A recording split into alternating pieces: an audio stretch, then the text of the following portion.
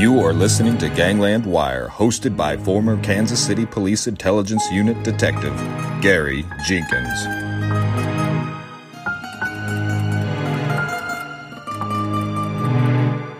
Well, welcome all you wiretappers out there. This is going to be one of a multi-part series called Portrait of a Hitman. In 1973, Chicago Tribune writer Bob Wedrich published a series of articles titled Portrait of a Hitman. In this series, he used the transcripts of his interview with a Chicago outfit hitman, leg breaker, and thief named Charles Chuck Crimaldi. Now, Charles Chucky Crimaldi was born September the 6th, 1933, in the Italian section around Taylor and Carpenter Streets. This was a neighborhood of 2-story, 3-story brick townhouses. Some of them had storefront businesses down in the lower level with apartments up above.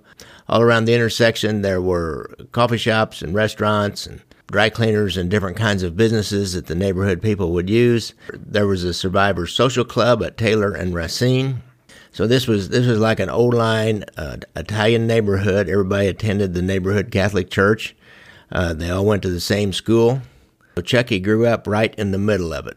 Chucky was sent to prison at age 19 or 20 after a series of different small-time robberies and burglaries. I think his last crime when he actually was sentenced to prison was a gas station burglary. This was in 1952. He would have been about, 20 years old. While in prison, he became a plumber. But a more interesting thing happened to him in prison. A couple of more interesting things happened to him in prison other than learning how to be a plumber. He was visited by Sam DiStefano. Now, Mad Sam or Sam DiStefano is a outfit loan shark and a pretty ambitious guy and a total nut. If you go back and listen to my 2-part series on Mad Sam DiStefano, it'll get a real feel for what he is. But Mad Sam was on a recruiting mission while he was there. Now, by 1973, the FBI had turned Chucky Crimaldi, and he'll end up testifying against Sam DiStefano and his brother Mario DiStefano and Tony Spilatro for the murder of another loan shark named Leo Foreman. Now, just before he left town to go into the witness protection program, he gave this series of interviews to Mr. Wedrich, and they're really interesting. They really give you an insider's view of what life was like in the Chicago outfit.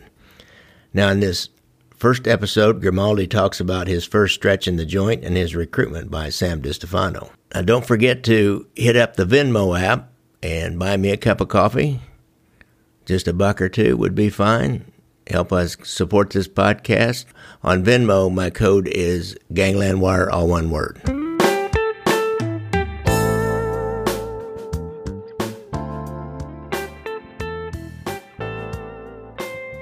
In this article series, the author's first question was about Sam DiStefano visiting him in prison. And his first question was, did he use his own name when he went in there? Grimaldi answers, no, I don't know what name he used.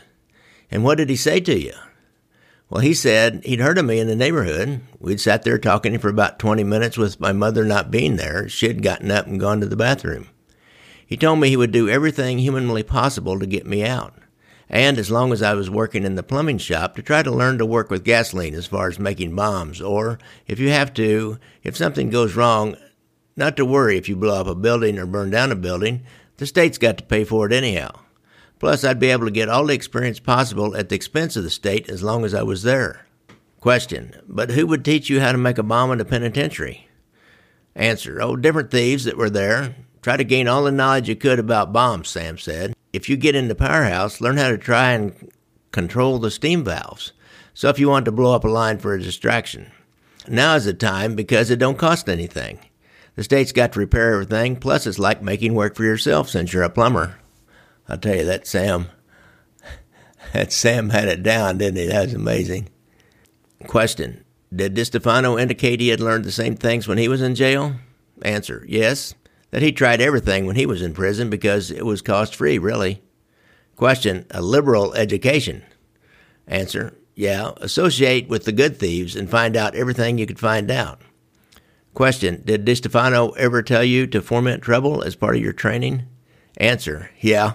Instigate all you could, riot and everything else, and try to learn people's personalities. Become a conversationalist. Talk, try to get information without giving information. In other words, his opinion was that the penitentiary was the best school in the world if you used it right. Did he actually try to do anything to get you out of prison early to the best of your knowledge? Answer, no, I don't have any proof. Well, what kind of things did you get into in prison? Answer, we instigated a little riot. A prisoner got killed and a guard got wounded or something. We burned down a building. I was in the other cell house. Question, how did you start the riot? Well, I was a plumber, like they call a red cap. I used to have the free run of the place, and I used to go any place, any shop. We used to have night yard when everyone would be out of the two cell houses altogether. So I would go around telling everybody that I could, all the hillbilly guards were going to shoot all the niggers, shoot the Italians. They hated them all. Yeah, we did a good job out of it. Actually, it was like a 10-day promotion deal. Question, but you never got personally involved in the riot? No, to be honest with you, while the riot was going on, I was the only con out of my cell because I was a 24-hour plumber. When the rioters were breaking into the toilets, I was the only one who knew where the valves were to shut them off, to stop the water from flowing. I was pretty proud of myself. If you check out June 23rd, 1954, while Crimaldi was a convict at this penitentiary, it's a penitentiary called Pontiac. I'm not sure where that is. 450 prisoners rioted, resulting in the death of one inmate and the injury or wounds to two others and a prison guard. So I would say that was probably true, his whole story about helping prevent a riot and then going in and fix as much as he can. That's really interesting about what Sam DiStefano told him how to use the prison as a training ground to learn more about how to be a good crook. Question, when did you first heard of DiStefano? Answer, he was known around the neighborhood. He was known as a really organized hood, but a crazy man. They used to call Sam Dino, which means crazy in Sicilian. I thought it was pazza, anyhow. So that's kind of the story of how he got recruited by Sam DiStefano and what he did in the penitentiary and his first schooling by Sam DiStefano. When he got out in 1955, he started running errands for Mad Sam, picking up, collecting loan payments. By 1958, he would become Sam's favorite underworld detective. He was going out hunting down, doing skip tracing, shall we say. That's what you would call a skip tracer when you try to find somebody that's laying low on the debt that's owed them. Hunting down juice loan defaulters and checking on other collectors who Sam had put money, Sam would invest money in other people who would go out and loan out money, and then they'd do their own collecting. And he always suspected them of cheating, and he would sick Chucky on them to figure out if they were cheating or not. Chucky had the next several years from 1955 until 1973 as an integral part of the Chicago outfit, particularly this Taylor Street crew. And in that area, he was part and parcel and had knowledge of every major outfit operation that went down during those few years, which was really the peak of the outfit. By 1976, 77, they are, to me, at the peak, and it won't be until the early 80s when the Iupa and Cerrone and all those guys are, Angelo La Pietra, are all brought down by the skimming trial, and then the skim case, and then it all changed after that. And eventually Chucky will talk about his new way of life. And it's a pretty interesting quote that he's got here.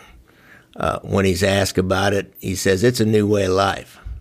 It's appreciating people and liking them again. It's the first time I'm appreciating things that I see.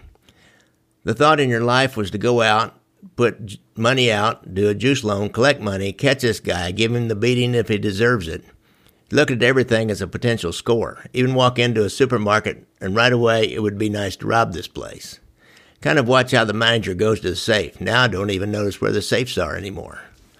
So that's the end of this one. This will be the very first of a multi-part series on the interviews of Charles Chuck Crimaldi, and we'll get a real insider's look on the Chicago outfit.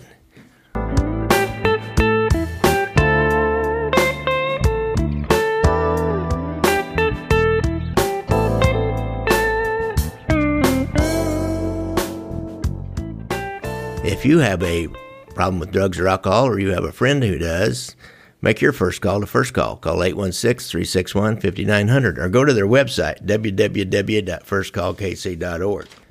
And as always, I thank you for listening to my podcast. If you have iTunes, think about giving me a review. I read something the other day that a lot of people think if you hit subscribe, why they're going to want your credit card and they're going to start charging for anything. If you hit subscribe button on any podcast app, all it does is put it in your phone where when I put out a new episode, it'll automatically show up in your feed.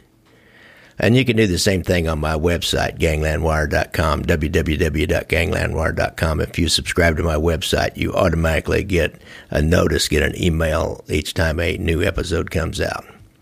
Now, if you like what you hear and would like to support this podcast, please go to my website, which I just mentioned. Go to the shop page and hit the donate button. If you donate $25 or more, you'll get a free copy of my Gangland Wire documentary. And if you want that documentary and you don't want to spend that much money, why, there's a cheaper way to get it. You can rent it for $1.99 on Amazon. I have a book, Leaving Vegas, How FBI Wiretaps Ended Mob Domination of Las Vegas Casinos, kind of a companion to the Gangland Wire documentary film. And I would recommend that you get the Kindle version of that book because I have the actual wiretaps from that case, and I use a lot of them in the book. And in the Kindle version, you can just tap on a link wherever you see a wiretap transcript, and it'll go right to the actual audio, and you'll be able to listen to the actual audio. I have over 200 free back episodes of Gangland Wire for your listening pleasure. We go over everything from the Ku Klux Klan to the Kansas City Mafia to the Dillinger days and Al Capone early days. There's a really interesting 4 or 5 part interview of a skyjacker that spent almost 40 years in the penitentiary before he got out and told me his story. And finally, don't forget about the Kansas City Mob Tour app and the Apple App Store. Good night, all you wiretappers out there. Music provided by our good friend and superfan from Portland, Oregon, Casey McBride. Thanks, Casey.